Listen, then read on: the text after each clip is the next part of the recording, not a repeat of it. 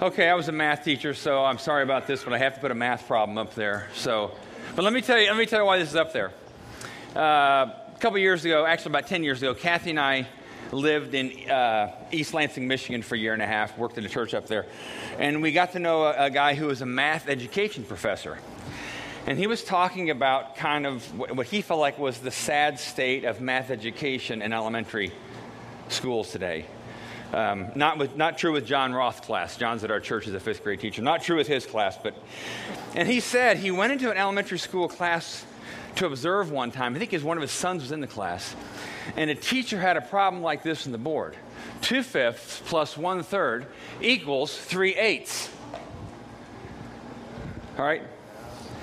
Now, for those of you who have any knowledge of math, I was totally incorrect on what I just said. Correct answer? Oh, wait a minute. Where's John Roth? Correct answer, John Roth, fifth grade teacher. What is it, John? 11/15. Thank you very much. So this professor, math education professor, went up to the teacher after class and said, I didn't want to embarrass you in front of the kids, but that's not really right. 2/5 plus 1/3. You got to get a common denominator. You don't just add the top and the bottom. 3/8. And she, oh, thanks. He went back a week later, and she was doing the same thing with the kids. And he said he was really perplexed, and he went up to her, and he said, I'm a little confused because I told you last week you're not doing that correctly. And she said, I know, but the kids and I like it better this way. So, and here's the point. What you were saying was, I'm more comfortable with this way of looking at reality. It's easier for me to function this way. Now, the reality is, those kids, if they're taught that way, sooner or later are going to run into some level of mathematics, like the next year, where it's not going to work for them anymore. And if you try to build a house or a space shuttle or an airplane with that kind of mathematics, it's not going to work.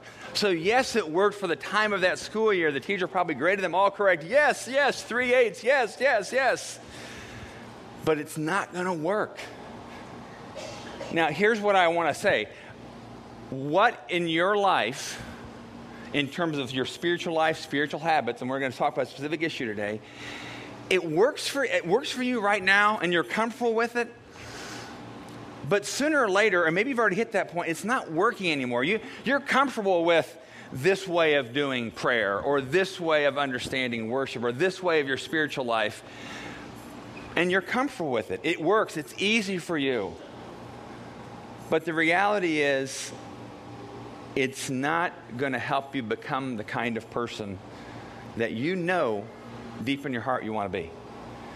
The reality is, if you look at your current spiritual life, your habits, your spiritual activities, what you do, everything, are you really experiencing all that you think God has for you? And the answer, my guess is for most of us, is no.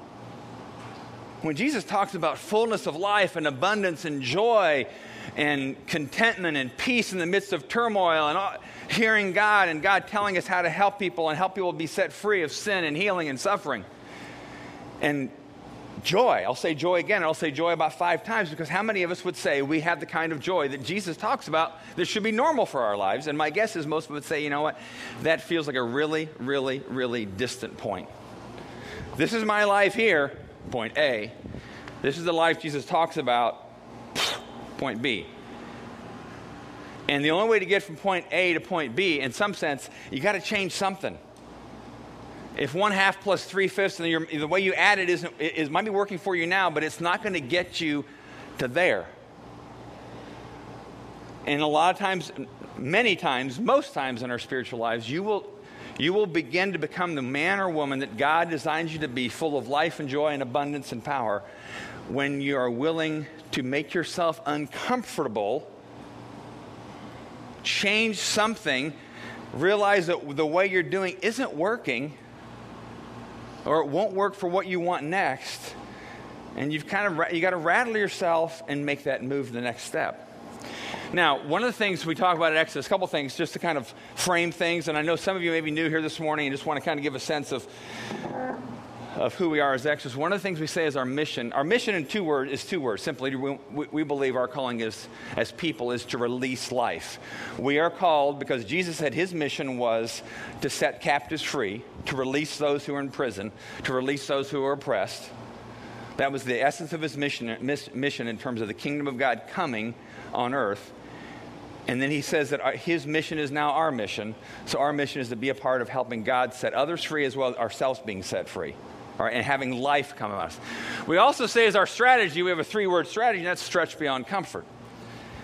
If you're going to be the kind of person who is fully alive, awake, and free, full of the power of God, full of the goodness of God, full of peace, love, joy, peace, patience, kindness, gentleness, self-control, I skipped some, but that's okay.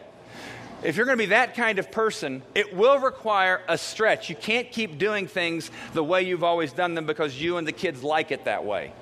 It won't work. Now, today we're going to talk about, the next 3 weeks we're going to talk about worship.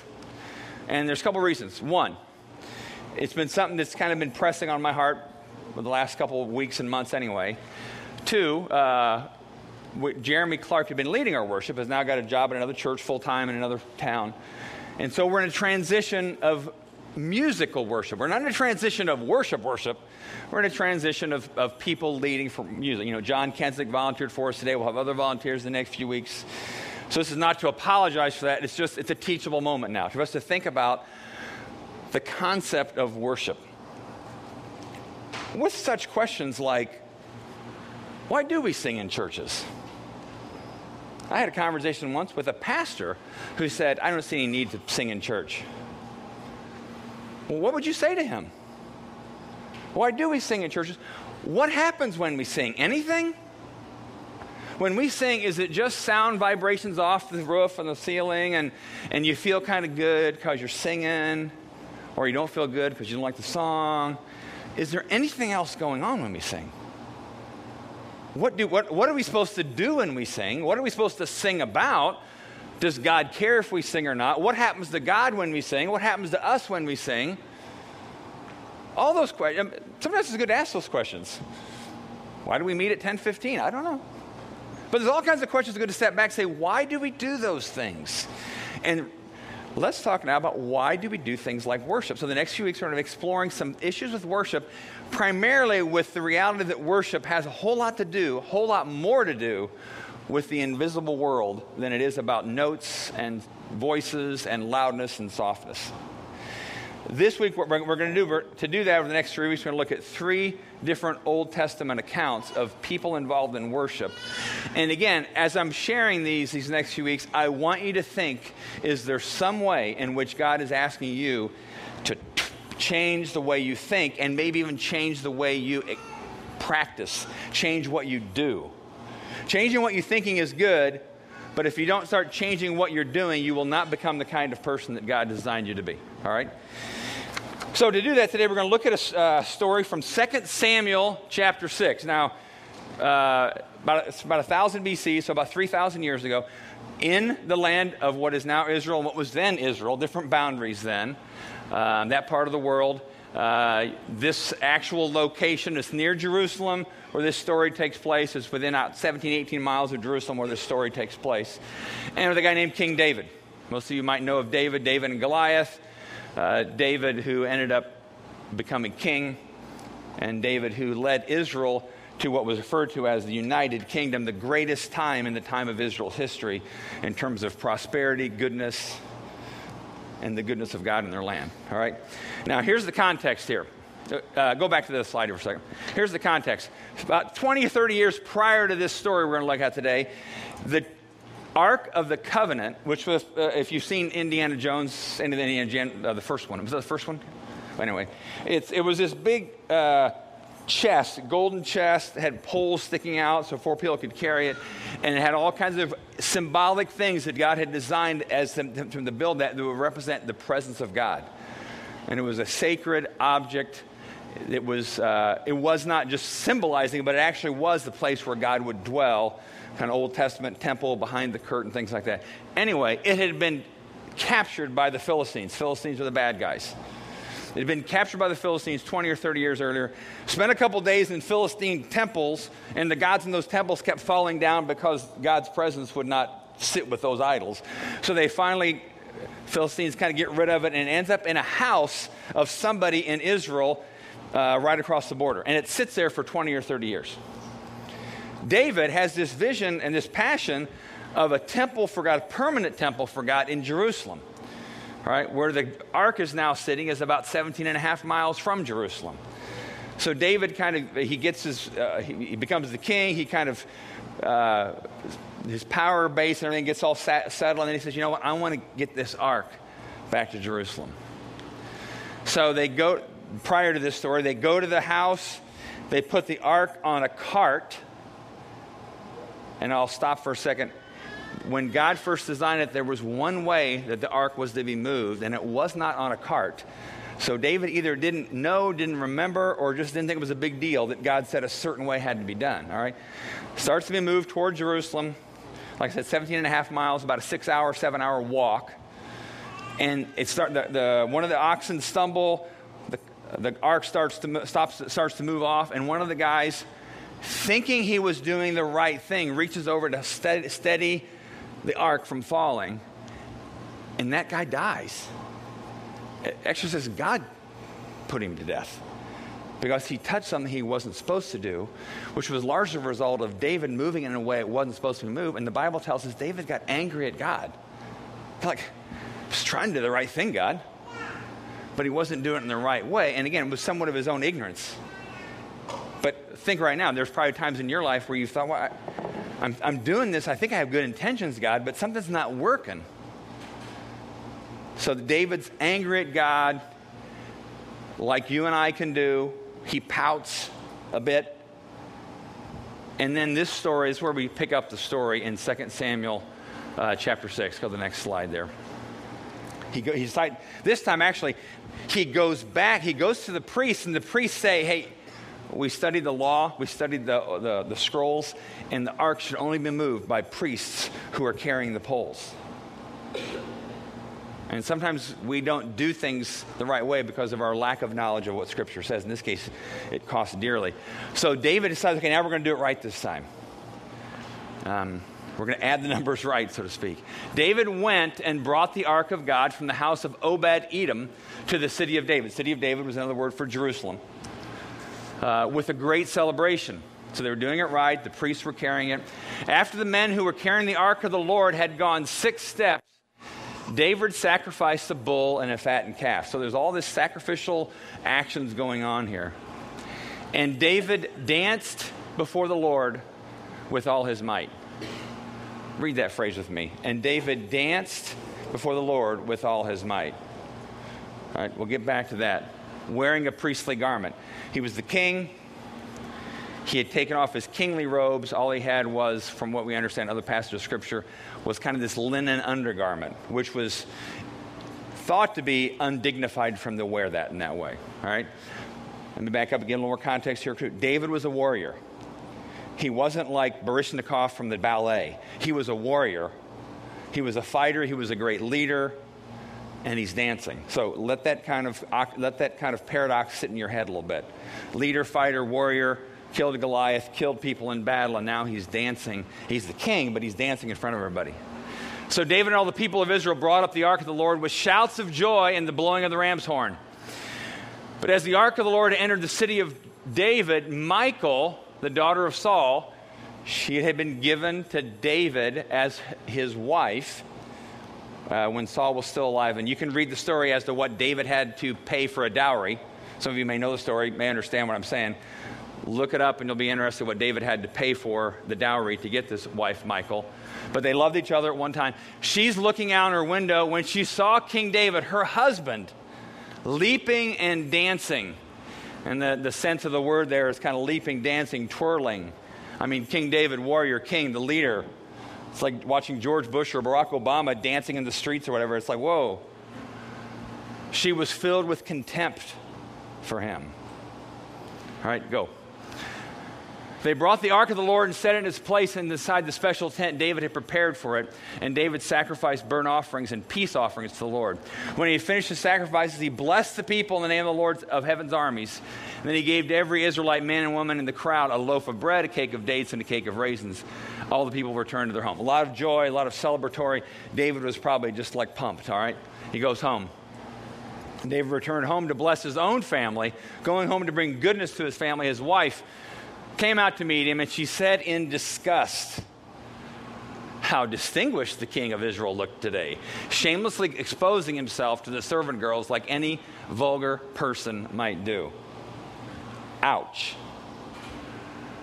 And David retorted to Michal, "I was dancing before the Lord, who chose me above your father and all his family. He appointed me as the leader of Israel, the people of the Lord, so I celebrate before the Lord. Yes, and I am willing to look even more foolish than this." Some versions of your versions will say undignified than this. To be humiliated in my own eyes, but those servant girls you mentioned will indeed think I am distinguished. Last passage here. So Michal, the daughter of Saul, remained childless throughout her entire life. There was a barrenness. We don't know exactly what the reason for that barrenness was, but there's a clear sense that the writer of this scripture passage wanted to understand that her contempt and disgust for her husband's expression of worship was somehow connected to the barrenness of her life. All right? Now, let's talk about Michal. All right? Michal is his wife. And I'm going to talk about Michal in a way that's going to be somewhat autobiographical at the same time. And here's what I mean by this. When I was growing up, I grew up in a church where any kind of expression of worship was seen to be overly emotional and a little bit kooky. That's a biblical word, kooky. All right?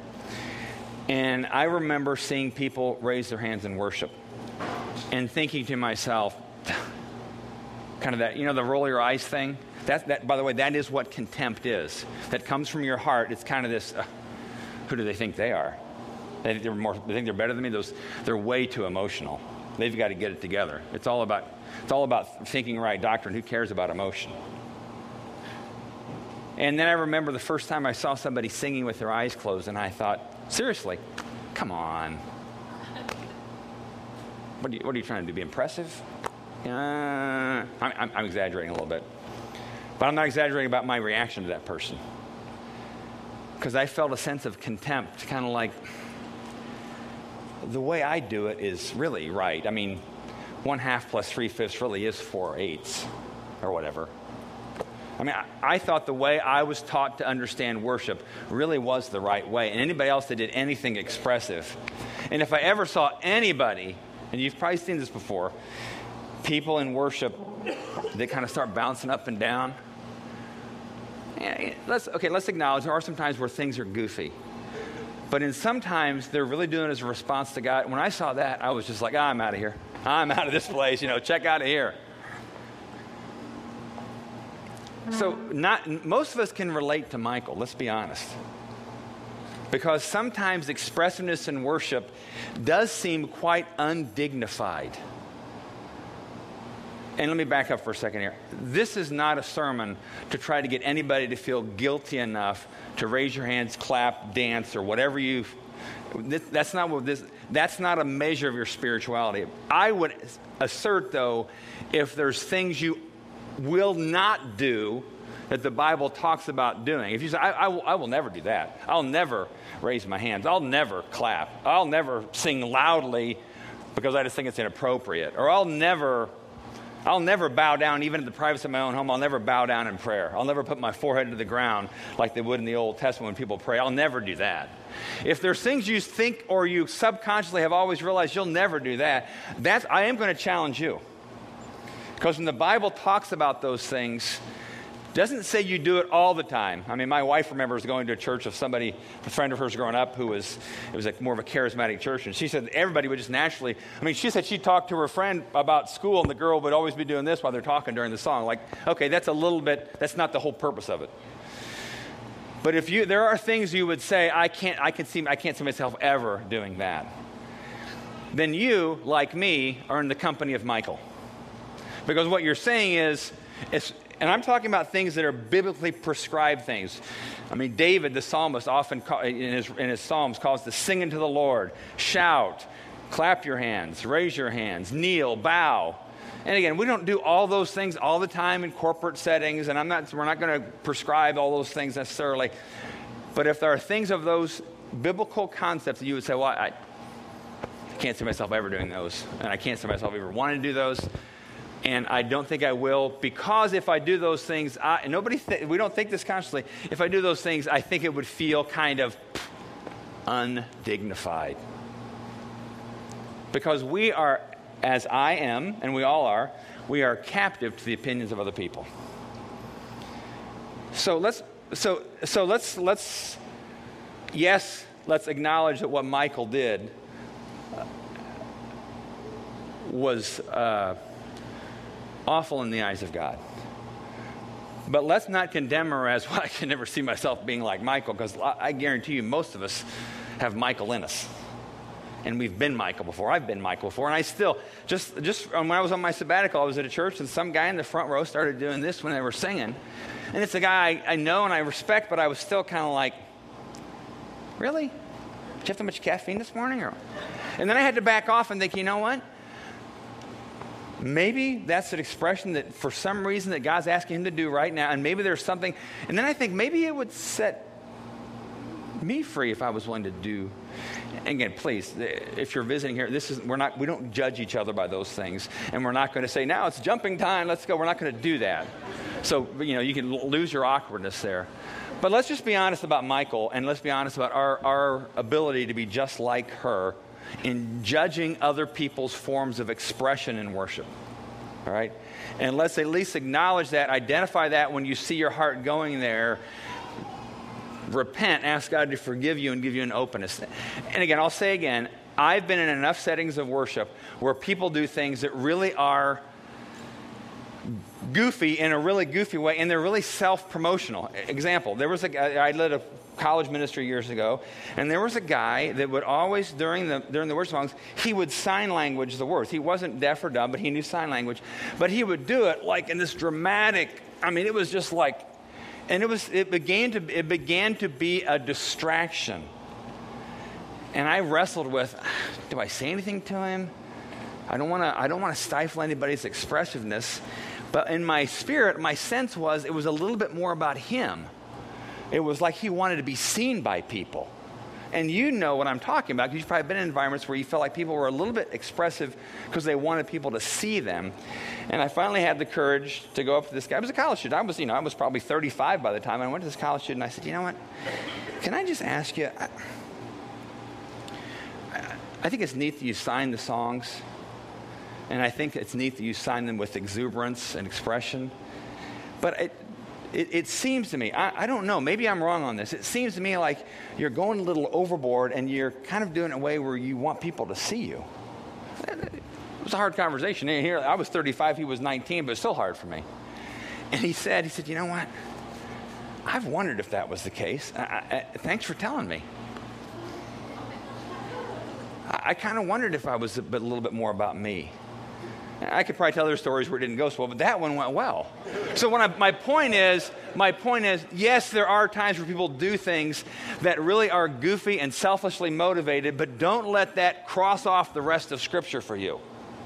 Don't throw the proverbial baby out with the bathwater. Now, let's go to David, heart of David, all right? Reminder again, David was a warrior. So he was a big... I don't know how, they were probably smaller human beings then or whatever, not as tall as we are. But he was a warrior. He killed people.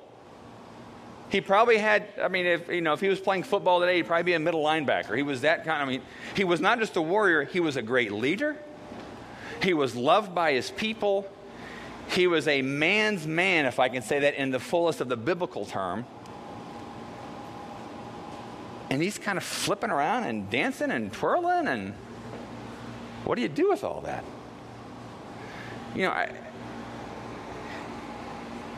And let me talk about, because you think, what was David thinking? Was he aware that people were looking at him And was he aware that people might be thinking? Did he have any clue that Michael would look at him in disgust?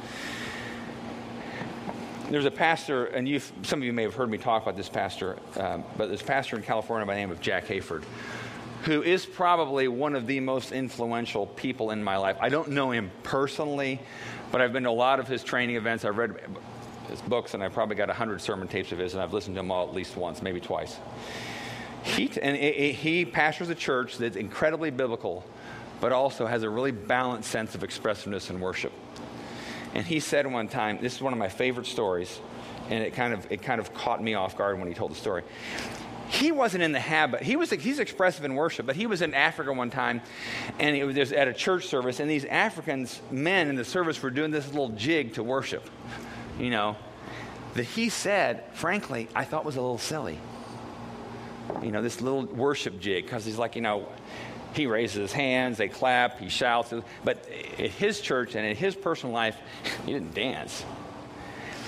And so he remembers going back home and telling some of his pastor friends, yeah, it was good, but there was this interesting little jig. It was he had the kind of rolling eyes, contempt, raised eyebrows. One morning, in his personal, quiet, devotional time, being intensely spiritual, he says, God, I love you, and I will do anything for you. And he quickly and clearly hears the impression of the Spirit of the Lord inside of him saying, will you dance for me? And he's like, well, did I get that right? God, you want me to? I don't dance. And he was in a private room where no one would see him. And his reaction was, God, and then he finally came up with this line. Okay, God, I don't know any dances. Got you. And God says, one. Remember Africa?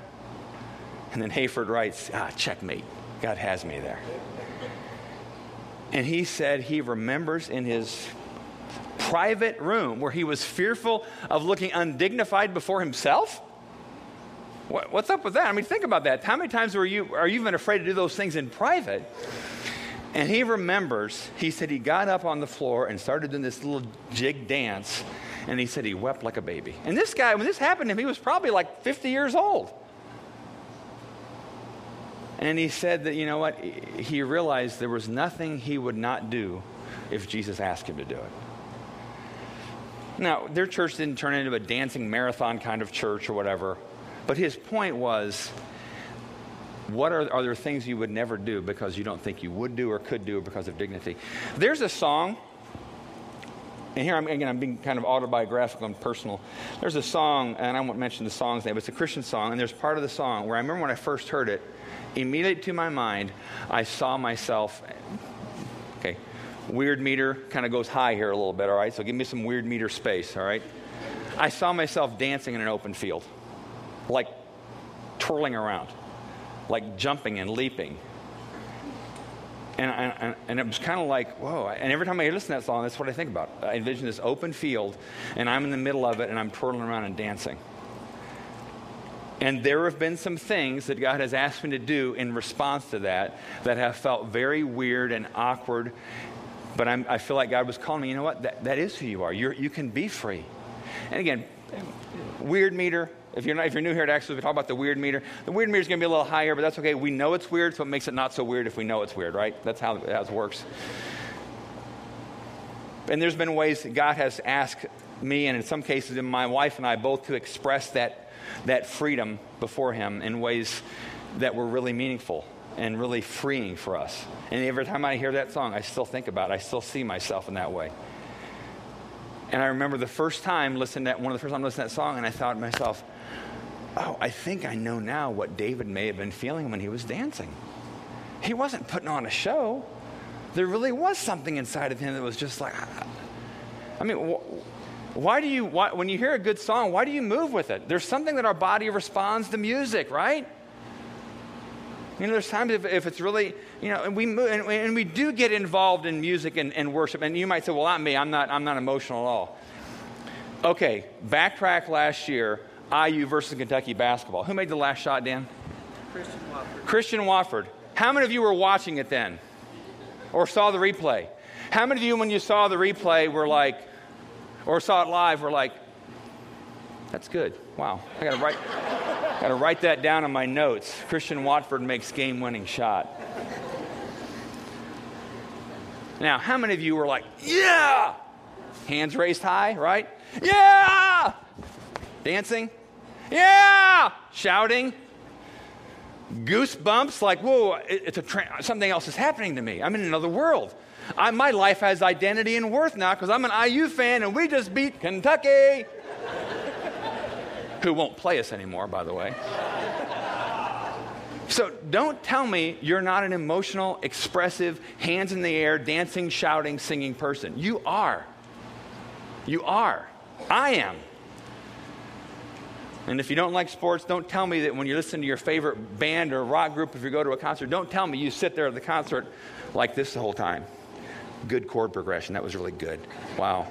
I like the escalation of sound. It was really... No, you're up and you're clapping and you got your cell phone up. You're moving. Your body is responding to music or something that makes you feel large and part of a greater transcendent reality.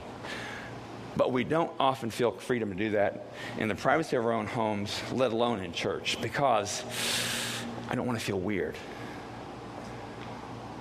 And so, let me go with one other story here in the New Testament here. And I'm going to end with a question that I'm going to challenge everybody with. This is in the New Testament where Jesus was doing ministry, and let me just read it and I'll make a connection here in a second. Meanwhile, Jesus was in Bethany, so now we're, of course, in the time of Jesus, 1,000 years later, at the home of Simon, a man who had previously had leprosy. While he was eating, a woman came in with a beautiful alabaster jar of expensive perfume made from essence of nard. Well, the word nard doesn't sound like it's a pretty smell, but I'm guessing it was. Nard. It's like lard. Really? Anyway. She broke open the jar and poured the perfume over his head.